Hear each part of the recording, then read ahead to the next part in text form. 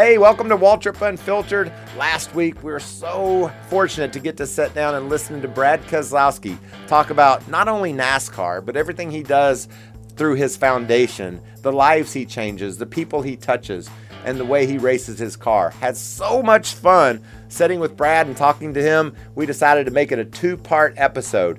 And so this week, we have part 2 of Brad Keselowski. Hope you enjoy the show. And please tell your friends about us. Make sure you spread the word about Waltrip Unfiltered. Here's Brad. Be ready. Green flag, green flag. So fast forward, obviously the big break from Todd and Dale Jr. to 2012 Cup Championship, 2010 Xfinity Championship, 30 Cup wins. Were you bold enough? When were you bold enough to dream that could all? I never was. I'll be honest with you. So, the goal early in my career, if I'm being completely honest with you, I just wanted to take over my dad's truck team. Yeah, that was my goal. Like, my dad took over part of his dad's team. My dad and uncle both, I should say. And your grandpa worked at Ford. Yep. So my grandpa worked he was worked at a Ford Motor Company, and so the goal for me all along was just to take over my family's racing business. And if I could be a Truck Series driver that maybe won some races, like a Jack Sprague or Ron Hornaday or what Matt Crafton is now, that would have been that was my world. Like, wow, that would be the best thing ever. Yeah. If I could win a race, if I could win a championship, whoa. I didn't dream big enough. I didn't dream I'm gonna win a cup race or even a championship or even an Xfinity race or championship. I never dreamed that big, Michael. And when my family's race team, went through its demise, I didn't have a choice. I just was looking for opportunities, and what the opportunities were, they were, and I took them and ran with them. So, with that in mind, that's what really got me to where I'm at.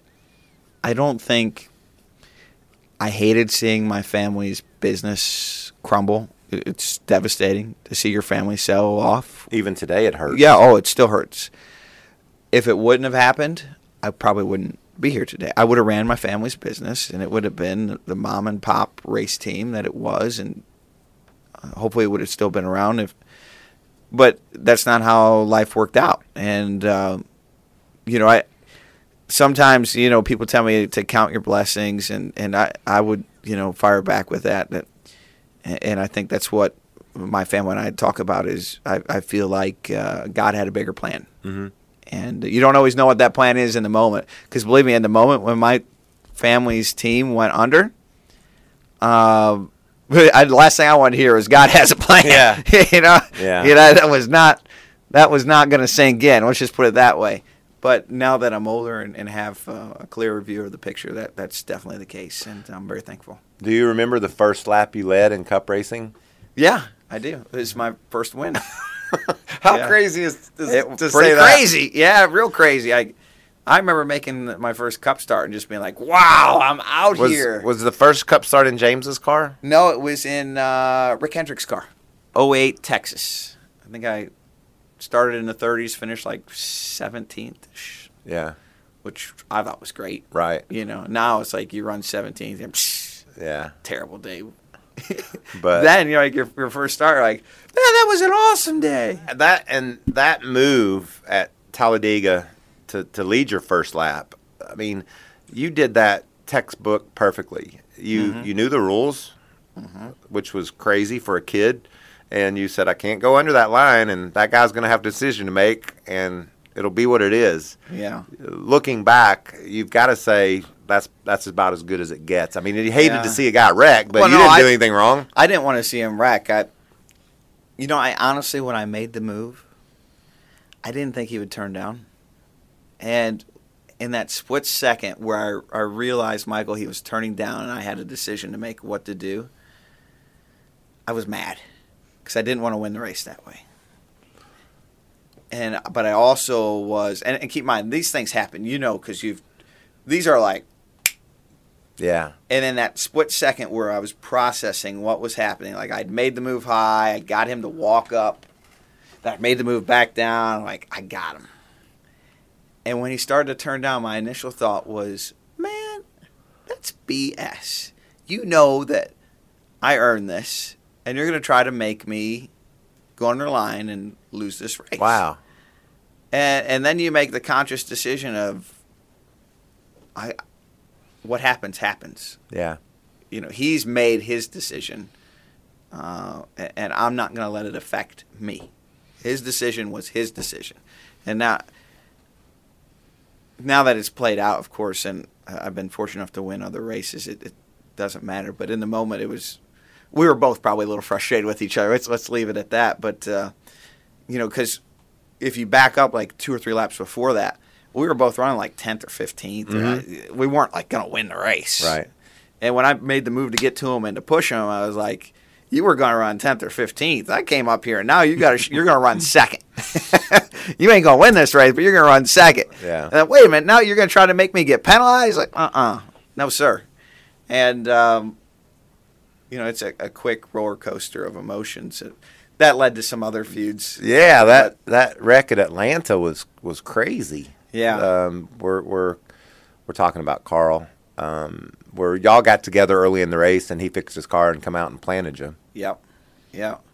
And your dad You was. know, there your were dad, probably some things that I could have done better in that timeline.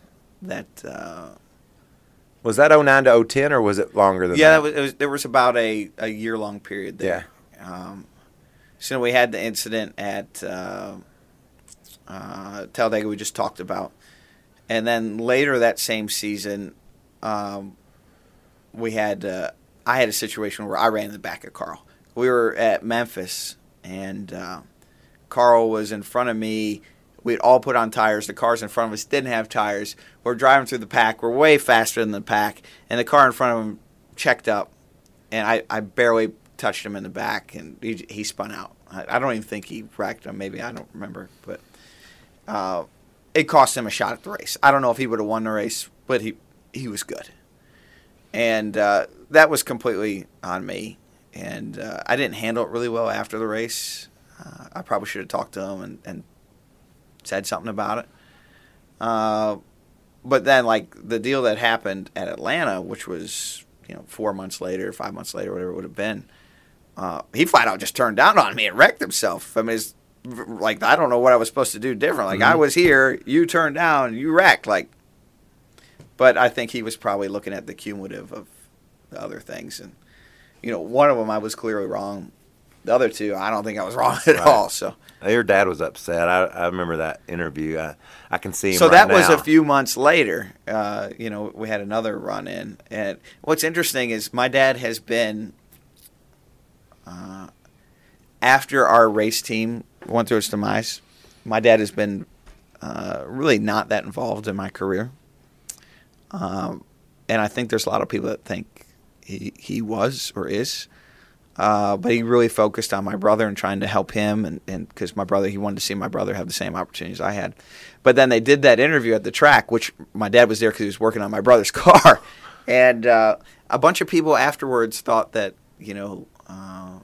my dad was kind of like my caretaker, which I always thought was kind of amusing. But because yeah, because I know so much differently, right? Yeah. That's like people that haven't seen my documentary thinks everything was just handed to me. Sure, and it's easy for people that absolutely that don't know to come up with these crazy things they think. Yeah, and you learn over time. It's more a reflection of them than it is of you. That's true. The win at Talladega. One funny story out of that. I remember James, who's one of the biggest partiers in NASCAR. James left. He left. Yeah. So we were running like 10th to 15th. I don't remember exactly where. And there's 3 laps to go. And, crowds, you don't want to sit in that traffic. Talladega traffic, it's not good. And James said, I'm out of here. I don't want to sit in this traffic. We had a good run. We're going to run all right. I'm out. And so they called him right after we won, and he had to get a police escort back in the racetrack. Yeah. Yeah. Most people are trying to get an escort out. He needed an escort to get back in, and thankfully he made it. And I'm still not sure he knows how we won the race. Yeah. I hope he got to see some video of it. And I always wonder what his face was when he got the call. Like, hello? Right. Yeah, where you at? We just won. No, you didn't. You know what I mean? That would Like, have been the reaction. I would have loved, like, if somebody would have been like, take this call. Wait, hold on. Yeah. We're going to film his reaction. That would have been priceless. And I talked about James being a big partier.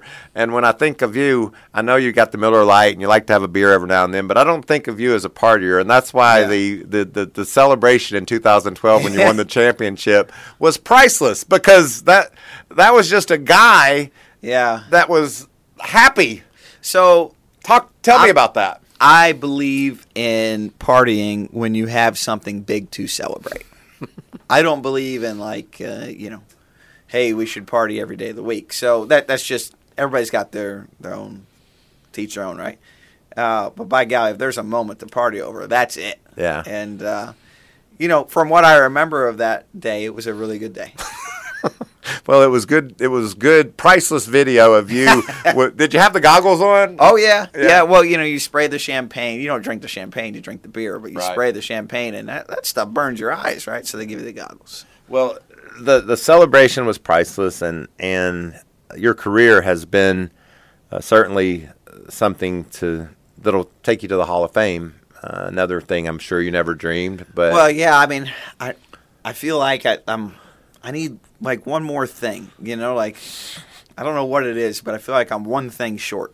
Maybe it's a Daytona, maybe it's another championship. I don't know, but I'd like to think I'm right on the fringe, and I need one more thing. Well, I think you're there, and one more thing would just be icing on the cake. But your victory celebrations with the American flag and your foundation. I know my friend John Hondros is on the board of your foundation, and John's a great guy. He's shared with me not only the things that you do that gets talked about publicly, but for first responders and the difference you make in people's lives when they have a tragedy that nobody really knows. And sure. I think that's, I've always respected your victory celebration and your love for our country, and everything the foundation does, but just appreciate who you are. Thanks. For all that you do for folks. Well, I appreciate that, Michael. At the end of the day, we drive, again, cars in a circle. I mean, it's like pretty good gig. You look out in the rest of the world, I haven't been everywhere, but I've been enough places to know not everybody else gets the opportunities we do here in the States. And if you read the news or watch the news, sometimes you might think we've got it pretty bad. The reality is most of us have it pretty good. Not all of us, but most of us have it pretty good. There's never been a better time to be alive in all of human societies, human civilization. Could things be better? Absolutely. But they're still pretty good. With that in mind, when we race, the way I see it is we're really lucky. We're really, like, we get to spend a Sunday. We're not out farming. We're not out, like, fighting a war. We're at a racetrack drinking a beer and watching a race, or when the race is over, running the race and drinking a beer and having fun. So I always feel like the end of the race, especially one that I win, that I want to acknowledge that. And that's what the American flag means to me. It means acknowledging the rights, the freedoms, the privileges we have. It means different things to different people. And I completely understand that. But to me, it means living in a great place. It means having freedoms that didn't come free, and recognizing those things, whether they be at the military level, your veterans, or those that are active duty, or first responders, and those that give us those privileges. So I'm very thankful, and getting to fly the American flag after the race is the easiest way I know how to show it. And I understand that might not make sense to some people, but that's how I feel about it. It makes perfect sense to me, and all the work that you do behind the scenes is something you should be commended for. And I know people that know you, Scarlett, the baby girl, and Paige. You have a beautiful family as well. Thank you. And I know they appreciate who you are as a dad. I appreciate that way. I'm just completely blessed beyond belief, and I'm just trying not to screw it up. Yeah, that's what I do every day. I wake up in the morning and say, all right, I'm really blessed. Don't screw this up today. Yeah. You Isn't know? that human? Isn't that who we Yes. are as people? Yes, which means rise and grind because there's work to be done or you're going to get fired. But hey, that's life. That's right. Well, let's go rapid fire from Reddit. You want to just let Ford hit you with a few? What do you got over there, Ford? What's Reddit want to know from this fine American here, Brad Kozlowski? Well, I got one as far as, of course, you were talking about your altercation with Carl you had, but we have one from Hunter in Evansville, Indiana. Hey. What made you decide to call Kyle Busch an ass? at Ah, Bristol? The yes, pre-race yeah. intro at Bristol, of course. You know, people Were ask there me any about. repercussions on that as well? Yeah, no, people ask me about that all the time. It's probably one of the most asked about things, if not the most asked about things. Well, then I would feel remiss if we didn't ask. Yeah, no, it's fair. Speaking of ass, First off, let's you, ask. You forgot the K. First off, we were in a rough period of time. He and I are, not that we're good friends now, but probably it was rougher even then than it is now. And, you know, I was pretty frustrated with him. He had said some things that I just really took exception to. And, you know, in that moment, I think I was sitting next to Casey Mears in driver intros. And he had qualified behind me. So he went out before me, and he said something that was just, like, I reached my boiling point. And so I was about to go out, and Casey Mears was right behind me, and I told him, I'm going to say, no, you won't. And that was the catalyst. So it's Casey? No, it's not his fault. No, it's not his fault. He was an inspiration. How about that? Do you But know- not his fault. There was a lot of things brewing. You know, as far as a reaction, one, it lives on forever on YouTube. Two, I don't think it really made Roger Penske all that happy, although he never said anything to me about it. How about that? But I think looking back, I wish I could have handled that with a little more grace. I'm not sure I know how to with that particular individual. But it ended up becoming a bit of a life lesson for me on, you know, how do I want to live my life? What values do I want to have? What I want Scarlett to see on Yeah, YouTube. yes. And now she'll be able to pull that up at any One day. time. And I'm sure, you know, 10, maybe 15 years from now, if I'm lucky, she'll find it and she'll call me out on it, and I'll go, do as I say, not as I've done. Daddy's made some mistakes, honey. Yes. And I want you to learn from those. Yep. That's a great You don't thing. have to make them too. That's right. Yeah. And you know what? I might just try to get in front of it. I might show it to her when she's like 12. Yeah. And whenever, like, she'll have a moment, like, you know, all kids have their moments where she's mad at another kid and she calls them names. And use it as an and I'll be example. like, yeah, I've been there too. Here, watch this video. Here's why I could have handled it better. Right. And I don't know. We'll see. What else you got over there, buddy? We got another one over here. It's from Matthew here on Reddit as well. If you could change one decision NASCAR has made this decade, what would it be? This decade, meaning the O's, like back to the We're O's, talking or in the about the 10s to 19. That's a decade. Yeah. The decade. And the O's, obviously, the car of tomorrow could have been handled differently or Yeah. better. I mean, I don't Man. think it's a mistake, but it could have been handled differently. It's hard to pick one. I'm on a kick right now. Let's hear it. Here's my kick. I believe in chains, right? So chain of command, chain of decisions, chains, and how things flow. I feel like that one of the biggest mistakes our sport made was they lost track of the midway. So midway, for those that don't know, those that are listening, midway is the area outside the grandstands.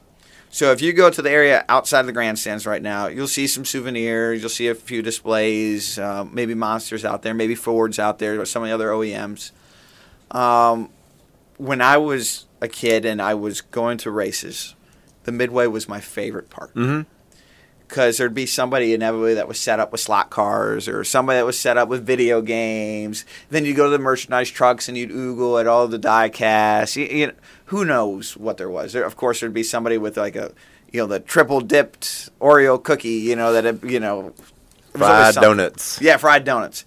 And the midway to me was a huge part of the overall experience.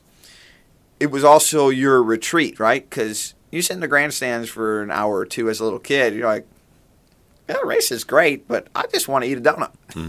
Because I'm a kid. Yeah. Or maybe I'm an adult and I'm still that way. Yeah. I feel like we lost track of the midway. We didn't put enough effort into it.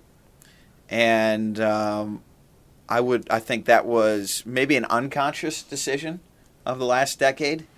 I feel like losing, like they used to do the NASCAR shows, NASCAR Live, Trackside Live. Losing those shows was a huge loss for our sport. And I would like to see us go back and fix all of that. Because here's how it plays in the chain. Part of the experience of a fan buying a ticket is the midway. So that midway experience needs to be terrific. It needs to feel like the local fair on steroids with a race. If you do that, I feel like you'll get more people to come to the races. You'll get fuller grandstands. You get fuller grandstands, then you get people watching on TV who see full grandstands. And they say, oh, wow, it's got to be good. Grandstands are full. That plays into your psyche. And I think that is all part of the experience. If you look at our racing today, there's plenty of room for improvement. Don't get me wrong. But if you compare it to some of the races of the 90s, it's as good, if not better. It's better. And it's not as good. It's better. Yeah, I mean, there's some races where you could argue it's not as good. But here, let me tell you this. If you just look at the numbers, you would say the race you won at Martinsville in the spring was not a good race. But that's bullshit. Because the last 10 laps, Chase Elliott was running right there. Yeah. He was running you down. He slipped off the corner once or twice. He was there. He was forcing it. Yeah. And I will argue till the day I die that the when people say it's better and it's been in a long time, that's incorrect. It's better than it's ever been. Now, statistically, last night Kyle won by 7 seconds or 5, whatever the hell it was. It was a lot. You're going to have those races. You're going to have the Yankees win 14-2 once in a while. It's going to happen. But back to your boardwalk, midway. Yeah, I would go to the midway and fix the midway. I'd get more driver engagement. If you fix the midway. You know who's fixed the midway?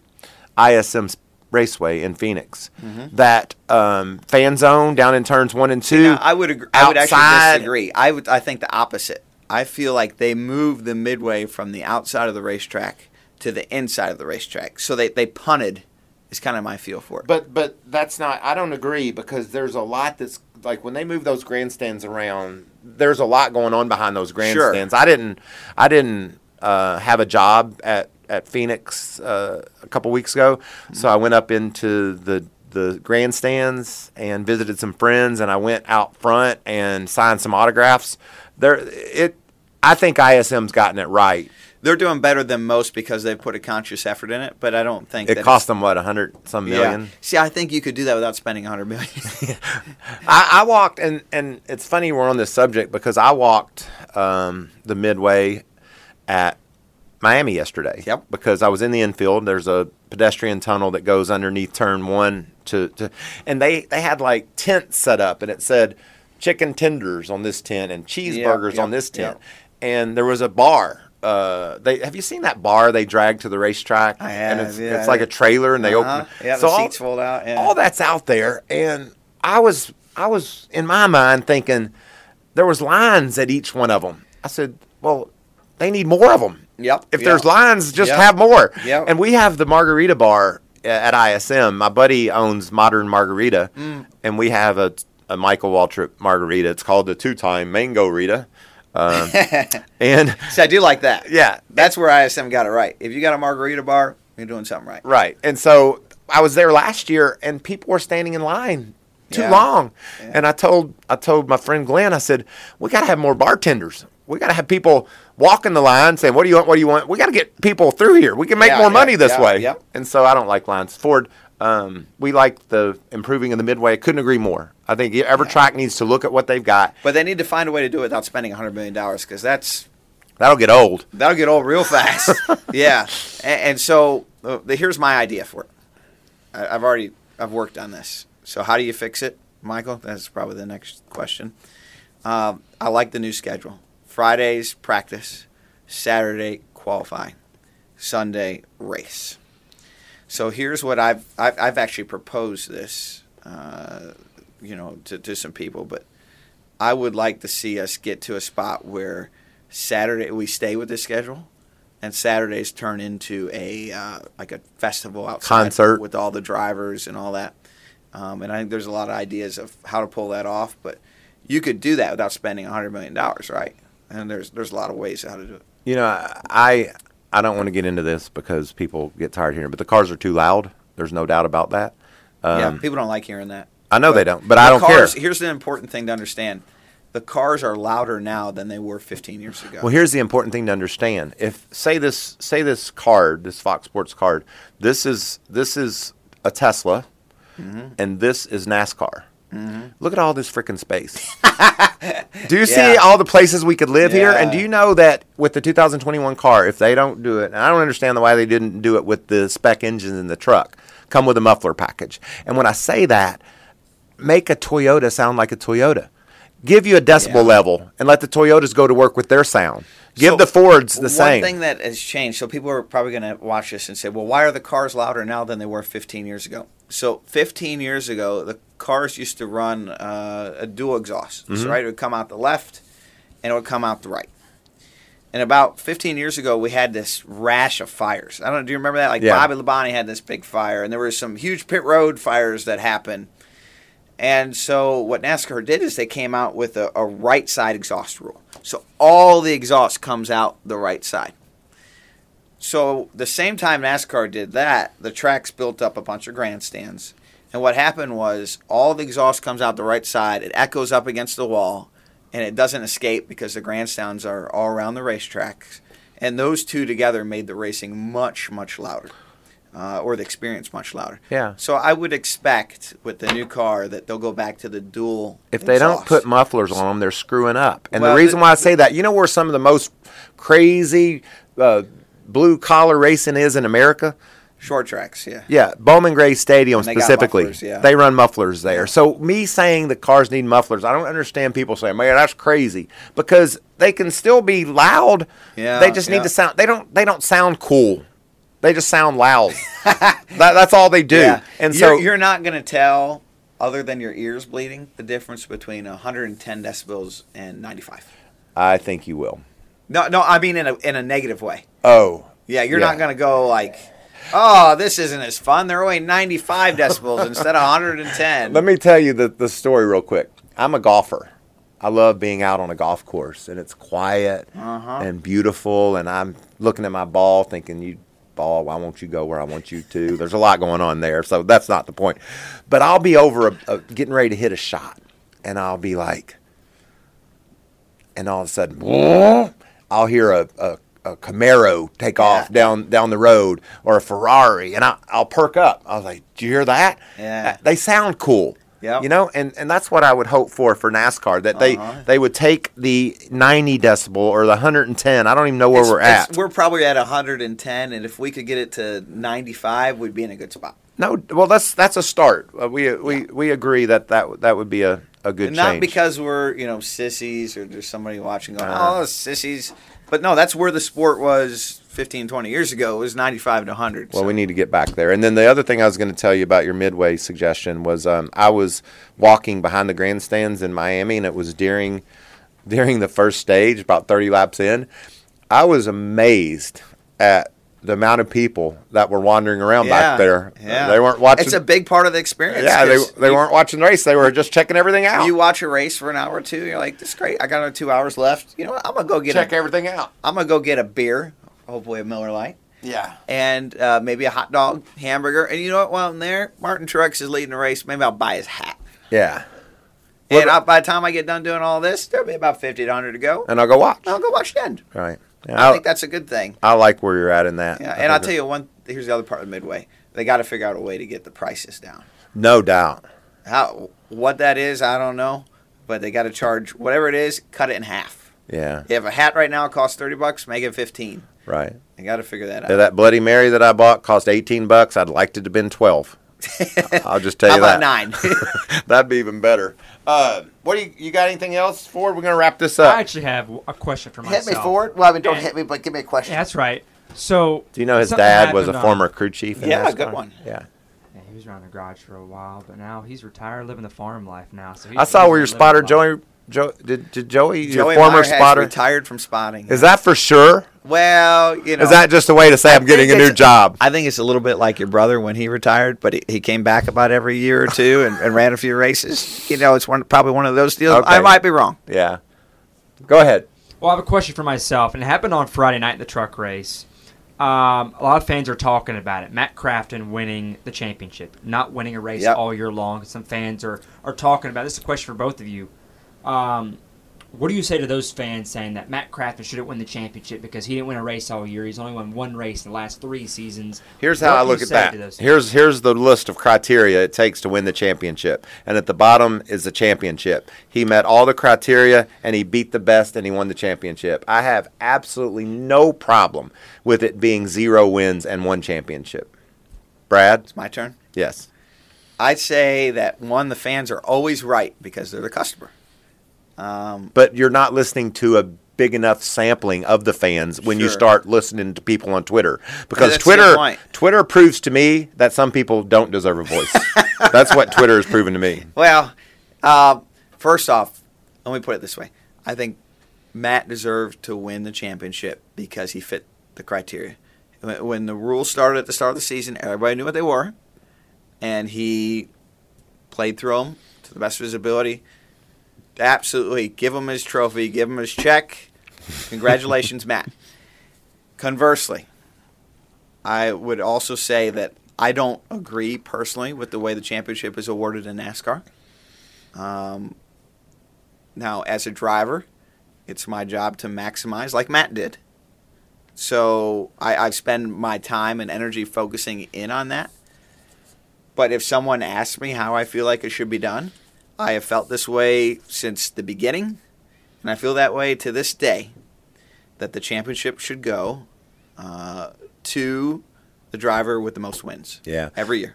I feel like that should be the rules, no exception, consistency, don't care. I feel like you win 12 races, you should win the championship. Now, I get why some people care so much about adding a playoff to the end of the year because what if somebody has 7 wins and the next guy has 5? Then you get to Homestead and it doesn't matter. All right, I'll humor that. I do like the idea that if I was going to add a playoff format to it, the only thing I would do is I would take the top 4 in wins. And the last race of the year, if one of those 4 can win the race, then they win the championship. That's how I would change it. Right. If I had my perfect format, you'd go to the last race of the year and you'd say, you 4 have the most wins. 1, 2, 3, 4. You guys all go to Homestead. If one of you wins the race, you win the championship. If none of you win the race, then the guy who has the most wins wins the championship. Wow. That's how I would do it. Because my biggest complaint with the NASCAR playoffs has been and continues to be that which should not come down to 10 races or the last race. It should be off of a whole season's worth of performance. And I like the stages. Don't get me wrong. I think they're great. They're a great addition. But I would, in my heart, that's how I would change it. I would change it to some kind of format to where if I'm at Pocono in June and my guy wins, by golly, that should count. Yeah. And it does to some extent. You get the bonus points and all that, but it'll generally get you in. It'll generally get you in, but it's not the same as if I saw Brad Keselowski win race 3 of the 6 races he won that year, and he won 6 races. The next closest guy was 5. By God, I watched him win the championship at Pocono. I don't. Does that make sense to you? I don't. Because I like opinions, but I don't like that. I feel like there's got to be some sort of playoffs. All sports have them. Yeah, but the difference is our sport against all other sports. Every other sport, not all the same teams play each other every week. Mm-hmm. And that's why I don't feel that way. All the teams play each other every week in NASCAR. So I feel like when you create playoffs in NASCAR, it has the opposite effects to what it has in other sports because you're devaluing the rest of the season before the playoffs have started, where it's the opposite in a sport where all of the teams don't play each other every week because you're increasing the value as you go. Well, a couple other things about Do you understand the difference between I you're understand. diminishing the value versus increasing the value? I feel like those wins get you seeded for the playoffs, and there's value to them. So I I feel mean, like there is value to them. Don't get me wrong, but they come at the expense of everything that happened in the 25 weeks before the playoffs. We're moving the final race to Phoenix next year. Are you a fan of moving that race to different racetracks? Oh, it should move every year. Every year. Every year. I would think so. There's probably some people in Phoenix that don't like to hear that, but Well, I mean, let's people probably didn't like to hear a lot of things that we've said, but that's why we're here. We get to talk. We got a Yeah. show. I think we should pick. Now, it does need to be a little bit of a warmer weather area. Like if I could pick like Yeah. 10 areas, Yeah. maybe if I pick 10 towns, maybe it's Phoenix one year, maybe it's Miami the next, maybe it's Texas. Could it be Darlington? Yeah, That'd be pretty potentially. cool. Yeah, that'd be pretty cool. Could be. So I think you could pick like 3 or 4 different places. Yeah. Could be Auto Club. What about the banquet? It's maybe moving. more. Than you could probably get to 10. What about the banquet? It's moving from Vegas to Nashville. You like it going to Nashville? I do like that. Yeah, Vegas could be one of them. That could be your No last doubt. race. I think there's probably about 10 different tracks you could shuffle it through. You're probably not going to run your last race of the year in Loudon, New Hampshire. That's a bad idea. Although we did it once. We did once, but it was really cold. Like, It wasn't as cold as I thought it was going to be. but it was still cold. Yeah, it was. Yeah. It was- So anyway, that's my take. Anything else you want to fix before we go? Man, see, this is why I can't run NASCAR. 'Cause I mean, don't get me wrong. Like, I'd love to, but I'm pretty sure that I'd come up with all this stuff, and people would want to kill me. Yeah. I don't know if "kills" is the right word. They might. All not- right. Well, they would say on Twitter they Well, wanted to. yeah, that's what I was going to say. They might kill you on Twitter. Yeah. But Poor Steve O'Donnell. Do you ever go to his page? No. And just look at his comments? Yeah, oh, man, No, I that don't. poor guy. I don't pay any attention to He's got guts. that much. I don't like it. I don't like it at all. So, Yeah. I just tell my positive stories on there and let people. So somebody asked me, it was Dale Jr. I was on his podcast, and they said, "Do you notice a difference between Twitter and Instagram?" I said, "Yeah, Yeah. absolutely." Normal people live on Instagram. Here's what I tell them. I say, there's 3 things going on here. You have Facebook, Which is really normal people. which is what depends on who you are. It's full of conservatives. You have Twitter, which seems to be full of more liberal-minded people. Then you have Instagram, which is full of people that just want to get the hell away from those other 2 people And live in the middle. and live in the middle. Yeah. And that's your 3 groups: 1, 2, and 3. I don't know. Maybe I'll think about that, but I don't like it. Are you saying you live on Facebook or Instagram? No, I like Facebook and Instagram. Yeah. And I go to Twitter, and I got yelled at last week. I blocked Kenny Wallace from my Twitter. Did Kenny yell at you? No, here's how that went down. He told the story on Dale Jr.'s download, and people have been like, "Why'd you block Kenny Wallace?" So here's how it happened. Kenny Wallace has a wedding trip planned for his family to go somewhere, and their flight got canceled. And he lost his mind on Twitter, telling American Airlines that they were not very professional and Sure. said a lot of things about American Airlines. Okay, I haven't seen this, so this is my first time. Well, let me just I have paint no you the- context on what you Let me give just me. tell So you how give me the full deal here. This is how it went down. So he was a bit belligerent, maybe.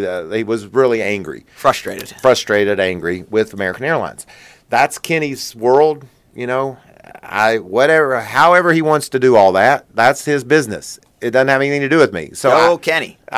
whatever you think, Kenny, I would prefer to go to their DM and hit them privately to tell them my problem and see if we can get somewhere like that. But that's not what he did. That's fine.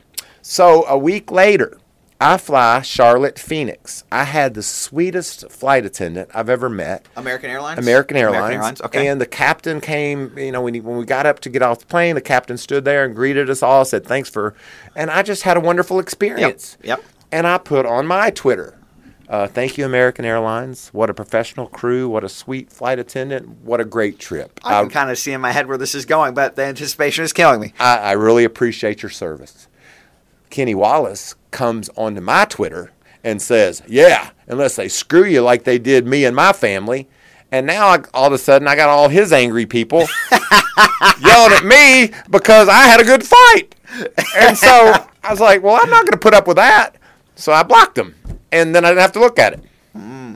So are you and Kenny still friends? Yes, we're dear friends. You're just not Twitter friends right now. No, we have a difference of opinion on how to treat Twitter. Have you agreed to disagree? No, we just hugged and said, I miss you and I don't see you enough. And and we're friends, and we'll always be friends. And this doesn't have anything to do with our friendship. It's just the baggage that he brought with him over to my place. You know, I invited him over maybe, and he brought a bunch of angry people with him. And I'm like, I don't want these people in my house. These people? It's my house. It's not their house. Yeah. So anyway, it's my fake house on the internet. You've learned to use Twitter for the good and the bad and the ugly. Good, bad, and ugly. You got to take them all, man. That's life. Yeah. It's just a microcosm for life. Right. Yeah. You know, the thing about it is, I hope it's gone by the time Scarlett gets old enough to use it. You think it's going anywhere? There are times. You know, they did close MySpace. You never know. That's true. There are times when I look at technology and I think it's a blessing, and there are times I look at it when I think it's a curse. I personally love Twitter for the news. Me too. I read it. People ask me all the time, "You're on Twitter all the time." I said, "Yeah, but I really don't post that much. I read a lot. A lot. Yeah. A lot of articles. I read stuff from people, and I pay attention to people that are. If someone wants to argue with me and they do it intelligently, gracefully, even like don't say I'm a dick. Like that doesn't make your argument mean anything to me. That just makes me want to tell you. Like I just skip right over that. GTFO. Yeah. I don't know what that is, but it sounds like something I need to know more about. Yeah, so GTFO is a little acronym action there, but oh man, it's been so much fun. Do you know anything that I've not asked you about? If you walked out of here, you'll be like that. Mike's pretty good at his. No, but I haven't got to ask you anything. Okay, you can ask me a question. Okay, so I went and saw Blink of the Eye. Oh, thank you. Blink of an Eye. Blink of an Eye, not the eye. I'm not good with that. Yeah, it's Blink of an Eye, right? Blink of an Eye. Great movie. Thank you. You did a great job. Thank you. I hope you're really proud of it. Sounds like you are. You've got so much to be proud of. And, right. I think so this is more of a commentary than anything else. Yeah. It gave me a deeper appreciation for you. Because I'm no different than anyone else. I only see what TV shows us, right? And I get to spend a little more time with you than most people do, but not enough time to really understand all the other things that have happened in your life. And I think that was really well done, and I just want to commend you on putting it together. And I hope if you're watching or listening that you guys get a chance to watch it. I watched it in my bed. I was wearing my pajamas. Nice. Sleeping next to my pregnant wife. I was hoping you'd be wearing that sweater that I. No, I gave it to Clint Boyer. You gave it away? Yeah. And here's how. Did Clint want it? He did. He wants to wear it for Christmas. Yeah. My Miller Lite Christmas sweater.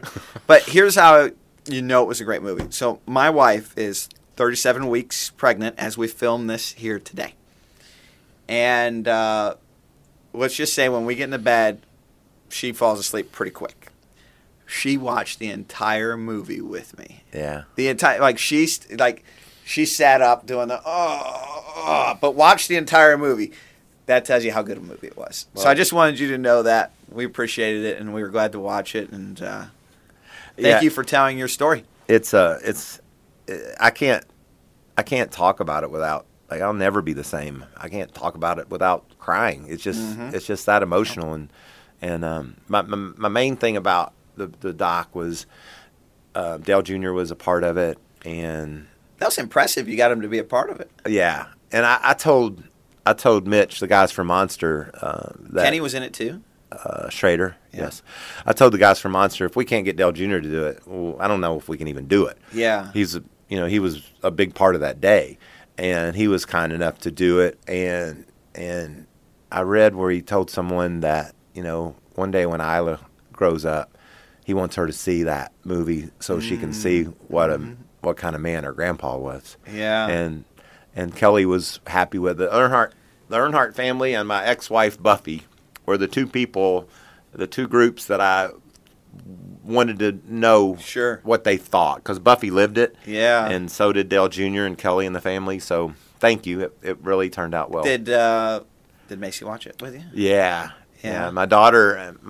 She was pretty young at that time, right? How old was she at the time? She was like she was 2 or 3. 2 or 3? Yeah. Oh, wow. My daughter Caitlin, she's 29 now, and I have 2 grandsons, and So she remembers it a little better. Caitlin remembers it. Yeah. Was there. But the funny thing about my grandsons, so Bryson's 7, and he's learned how to take his mom's phone and text me. Mm-hmm. And he sent me a text. He said, Papa, I know the movie comes out on iTunes today. I'm going to download it and watch it again. 7 years old. And that just like made your heart flutter, didn't it? Yeah. He sat in my lap. We watched it in Birkdale for the premiere. I hated I missed the premiere. I wanted to come. I was in Richmond for the NASCAR, but yeah, it was. I'm glad I got to see it. I appreciate you taking the time to watch it. It's a good history lesson, I think. Oh, absolutely. And you know, all these stories, like this is something I've learned. Like they get lost over time. Like the key people in them, they forget pieces of it, or God forbid they pass away, or whatever happens. And so it's so important to tell them. And I'm glad you did. Yeah. I think a lot of people are glad you did. Those that have watched it are glad to have seen it. Those who haven't watched it, they're just missing out, and they'll figure it out one day. But that's right. Well, buddy, I really appreciate your time, and thank you You're welcome. so much for coming. And glad to be here. I'm glad, thankful that you have such a voice in the sport. The championship means when you talk, people listen, and generally, whether we agree about different subjects, it's always beneficial to hear people's differing opinions. Yep, that's what makes the world go around. Different ideas, different opinions, different people, and we don't have to agree on everything, but it doesn't mean we have to hate each other either. No, we don't have to yell at each other. Or yell at each other. Yep. I would never call you a dick. You're better than me. No, I'm just kidding. Thanks, buddy. Thank you. Well, I hope you enjoyed our conversation with Brad. Obviously, very informative, very inside looks into different parts of the sports. He gets pretty deep. We had some differing opinions, but we're both friends. We understand that there's more than one way to look at things, and I was glad to listen to Brad's view on several of the subjects that we discussed. So talk to me. Make sure you tell your friends about Waltrip Unfiltered. Have them add us via their favorite podcast app. Also, you can watch snippets of our show on Instagram, on Twitter, on Facebook, and on Fox Sports YouTube channel. So tomorrow is Thanksgiving. I have so much to be thankful for. I hope everybody has a great day with their family and enjoy some football. And before you know it, we'll be in Nashville for the awards banquet. It's a big season for NASCAR 2019, and we're going to wrap it up in the Music City. Thanks for tuning in. We'll check you out soon.